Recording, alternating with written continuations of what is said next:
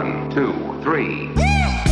Hello, everyone, and welcome to the Smartest Amazon Seller Podcast. The goal of this podcast is to make you the smartest Amazon seller so you know all of your options and that you can succeed in your business, whatever capacity. We have all types of listeners. You know, there's a lot of services in the Amazon industry where, there's a lot of competitors and it's kind of hard to choose. The guest that I have today comes from a service that I haven't seen yet. And I feel like they're offering to people that want to, really build their own products, like second to none. And I haven't seen anything like this. And I actually got to jump, and I'll tell you more about my experience with them. But I've got John DeBlanda from Gembah. John, welcome. Scott, thank you very much for having me on. All right. So Gembah, in a nutshell, what you guys do is design products. And you, actually do the design. You know, so if someone wants to sell something and they want it manufactured, you guys will think through the steps for, actually going to manufacturing. How did I do? Yeah, you did pretty great. We don't only work on designing and engineering projects, but we also have a huge part in it, sourcing the right factory partners within our factory network and doing quality control, helping protect IP. So we have a wide range of services, everything product innovation and sourcing factories.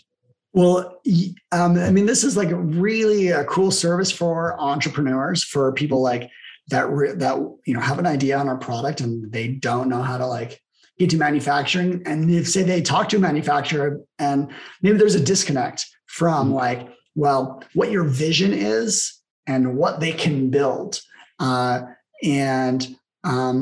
have experience with entrepreneurship, with your background, and you guys really help people in the beginning phase. Tell me a little bit about your background and then kind of how that got wrapped into working with Gembah.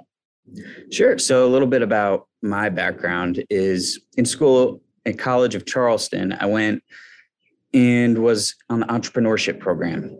So I worked for an accelerator that helps startup businesses get their business model created, work with mentors, and we also put on a lot of pitch competitions to help them raise funding. And the last pitch competition I helped put on, the winner of the pitch competition hired me as the first hire. And they were in e-commerce businesses that sold sunglasses that floated in water. And it was a very early stage e-commerce business. I got to wear many different hats in the business and help them grow. It was a great experience. I got to learn a lot about the industry. And from there, I went and I saw Gembah, and it's been great working with them because I've been able to connect with a lot of different types of e-commerce sellers. So I just want to, pitch competitions, it almost feels like e-commerce lends itself very well to a pitch competition. Hey, we got this product. Here's what's on the market. Here's what we're doing that's a little bit better. And we're just going to go throw it out on an e-commerce site. And there we go. Mm-hmm. Is that fair to say? Did you see a lot when you were there? Yeah, I would say there was a good amount of e-commerce sellers at these competitions. Of course, there were tech companies and service providers as well. But majority of the ones that would win the pitch competitions were e-commerce sellers that had their whole scope of work lined out. Yeah. The go-to-market is pretty clear. But I do think, like we were saying, Gembah is one stage of that. I'll tell my story with Gembah, why I really wanted to get you guys on the podcast. Tried for a little while and finally connected with John. So I've seen you guys at a few different conferences, but at Prosper, you set up a little, Gembah had a little table inside their booth, and they had two product engineers, product designers that would just sketch out your product. Well, my mother-in-law has been pushing me to like make these like pool floaties. So these pool floaties that are like more decorative than they are functional. So we want them to look good. And when we approached a Chinese manufacturer, like, it definitely was kind of a weird conversation to like speak to them creatively and kind of back and forth when like, there's definitely a language barrier. And then when we saw that, we're like, well, like the seams don't really feel right. And I'm still going through this phase. And what was really cool is when I was at Prosper and I was just thinking through this problem of manufacturing something for my mother-in-law, I had them draw it up. And it was kind of cool how they thought about it. So like, these are just like pool floaties. So all of a sudden they're thinking about, okay, like seams, in the plastic. And then they drew it in. It's like, okay, here's how we can minimize the number of seams. Here's how we can achieve this design. And then actually how it blows up, you have to consider, that you have like a spot to blow it in and it has to blow up the entire floaty. Mm-hmm. So it was really cool to see that whole process. But like, it's also just kind of what you guys do, that you take an idea, design it for ready to manufacture. And so I know you guys do quite a bit more, but I just don't think of anything that's closer to the entrepreneurship process than that. Yeah. And thanks for bringing up Prosper as well, because that was a great event. There we got to see a lot of different sellers, Amazon sellers, and a lot of different companies in the space. And it was great to have some of the experts in our networks. Those were industrial designers that were there creating ideation designs for certain products. So it was great to see you there. Happy you got to experience that, because there's a lot that goes into industrial design that a lot of people don't think about. And to follow back and circle back on what you said about Gembah and all what we do. So we also do help give an idea if the product you're looking to sell on Amazon is validated. So we have market research where we could look at what the top sellers are, figure out what sort of pricing pressure it has on that particular market. And if you have any sort of advantage or differentiation with your product and what the top sellers are selling on Amazon, so you can have a competitive advantage. And then from there, once you go into design, we have an expert network of network designers, such as industrial designers, mechanical engineers, electrical engineers, soft goods designers, packaging designers, the list goes on. So just like you said, design for manufacturability, we start the conversation with our factory network while we're designing the product, because we know you could do all the designing and you could create a sample, but when you go to actually take it to a manufacturer, it needs to be DFM, like you said, design for manufacturing. So when they get it, they say, okay, we can make this, because you don't want to go to a factory and you give them your prototype or designs that aren't DFM, and they say, this isn't what we need. We actually need to change some of this in order to manufacture it. So what the DFM that you were saying, like, is it like a PDF file that like has a lot of details? What would you say like is like, a DFM deliverable? Sure. One would be a step file. It's a program that engineers and designers use to create 3D CAD models, 2D rendering, bill of materials. Okay, cool. Mm-hmm. Yeah. And, from there, after we have a tech pack that's DFM ready to go, we have over 2,000 manufacturers in our network in over 12 countries, and we have 5 satellite offices worldwide. So we not only help you source the right factory partner, but we negotiate on pricing, minimum order quantities, and tooling costs. We also help protect any intellectual property with NDAs and NNNs, and we do on-site quality control and on-site testing while products are in production. Finally, we help with logistics and compliances if needed. Okay.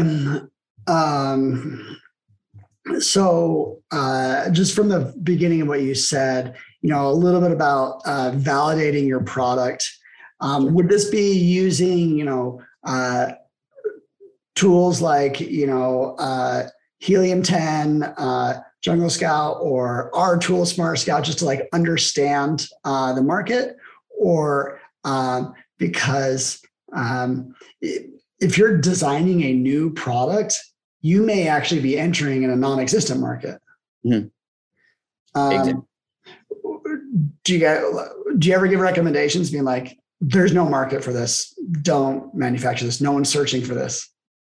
Mm-hmm. Yes, we do. So I'm actually the partnerships manager here at Gembah, and what I do is I work with other companies that we have strategic partnerships with. So let's just say, for example, you come to us with a product and there's not too much to research. We have a partner that can help you validate and do market research with actual people commenting and rating your idea, your pictures, your ideations, etc. So yeah, in those cases, sometimes we're very transparent as a company. We'll tell them there is no real reason to do research for this because you won't find much.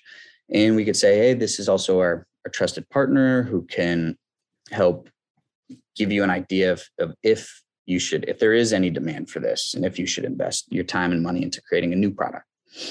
Yeah. I've got a lot of friends. They, when, you get a bunch of guys in their 20s and 30s together, I'll tell you what's going to happen. At some point, someone's going to talk about just like business ideas. You get all sorts of business ideas. And I don't always say this, but I think a lot of times they're just not great.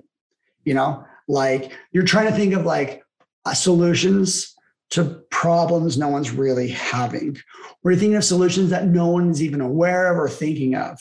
And so then you have a marketing challenge, or it's a marketing risk. You're I don't even know, say we build exactly what we're going for and no one cares, or no one's going to actually put money to solve this problem. Mm-hmm. So it's cool that you guys are helping out with that first step. Then what are some complications in then the second phase that we were talking about was the manufacturing, the design for manufacturing. What are some common pitfalls that people have and realize oh, maybe manufacturing is actually a little bit more challenging, or communicating this and designing it to be efficient, as heavy or light as it needs to be.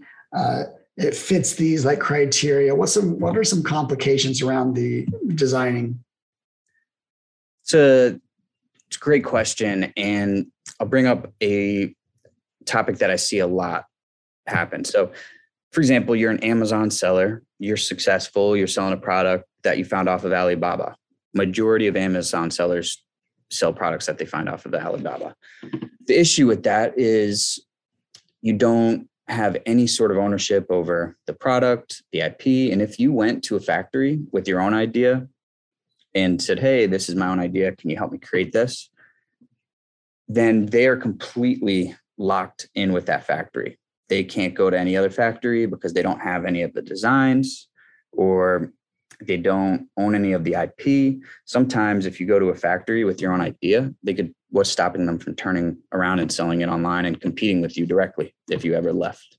So we've worked with a lot of people that were in those situations, and we were able to help them negotiate some sort of exclusivity, and then also create the designs so they could go to their own factory with their own NDAs and NNNs to protect all their intellectual property. What's an NNN? I've never heard that.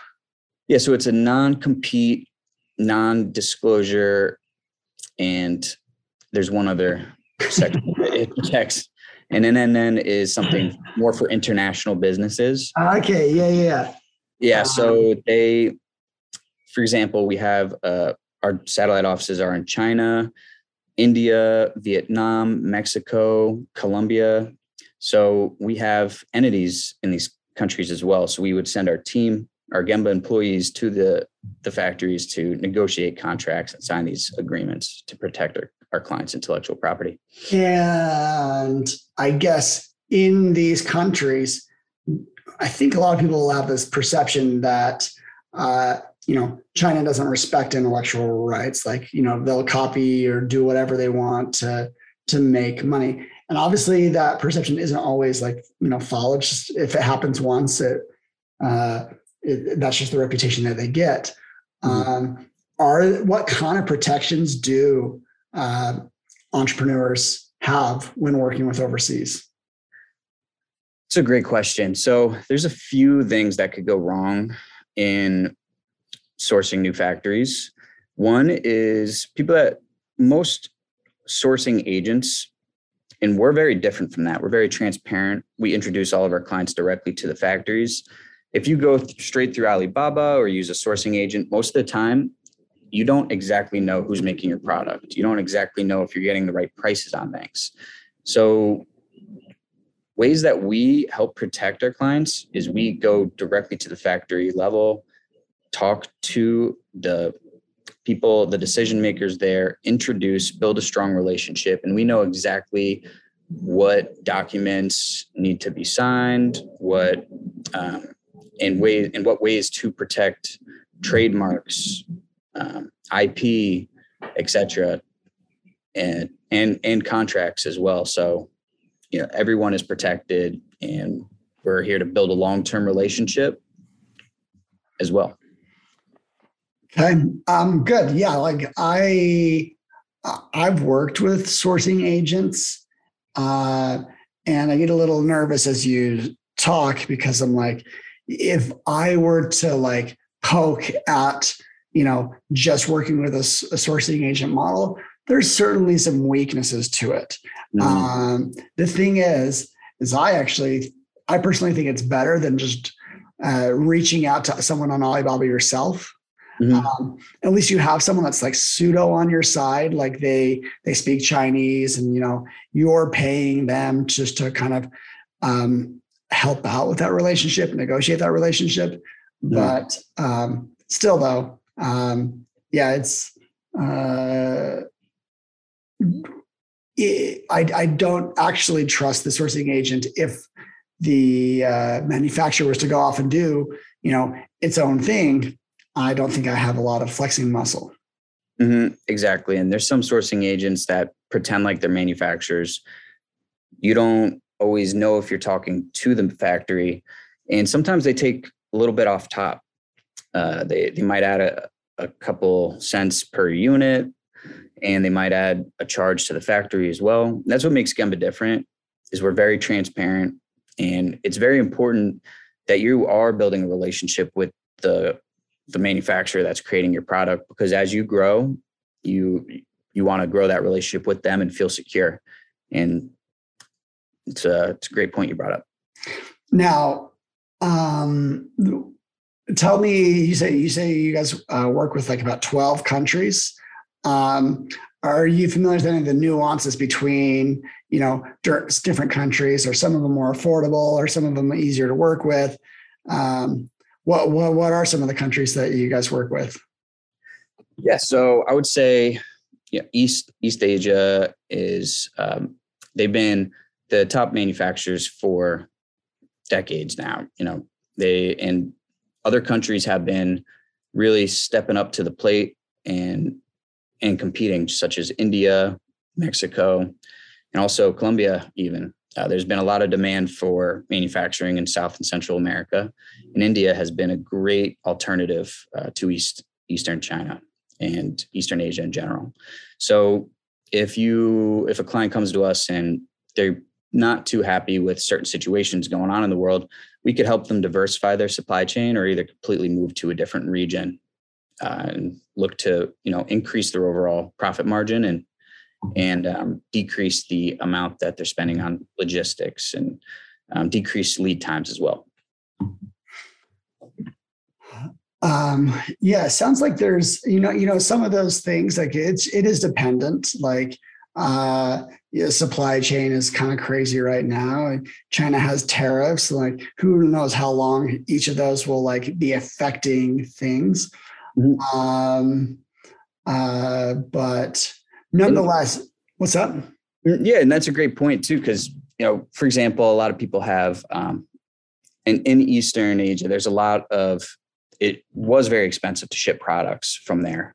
I think it was over, $20,000 a container at one point. Nowadays, it has come down a lot. And Eastern Asia could be a great option for a lot of products because they're still very competitive. But there is other options as well if someone prefers to look elsewhere.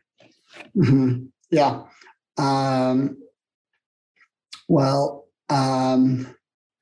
So where do you see, so Gembah, I think you guys have like 150 employees. Mm-hmm. Where do you guys see yourself going as a company? What's your biggest, of the various things that we talked about, like what's like probably where like, hey, we need to like grow and actually improve this process? Yeah, so we're actually working on, so like I said at the beginning, we are a managed marketplace.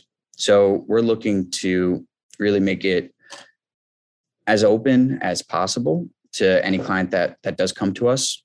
While right now, most of the time we do have more of a white glove service where we help particular clients if they are currently selling online and they want to make a small iteration to a product to stay relevant, or they want to create a brand new product, or they want to make a version 2.0. We have a white glove service that will help them each step along the way.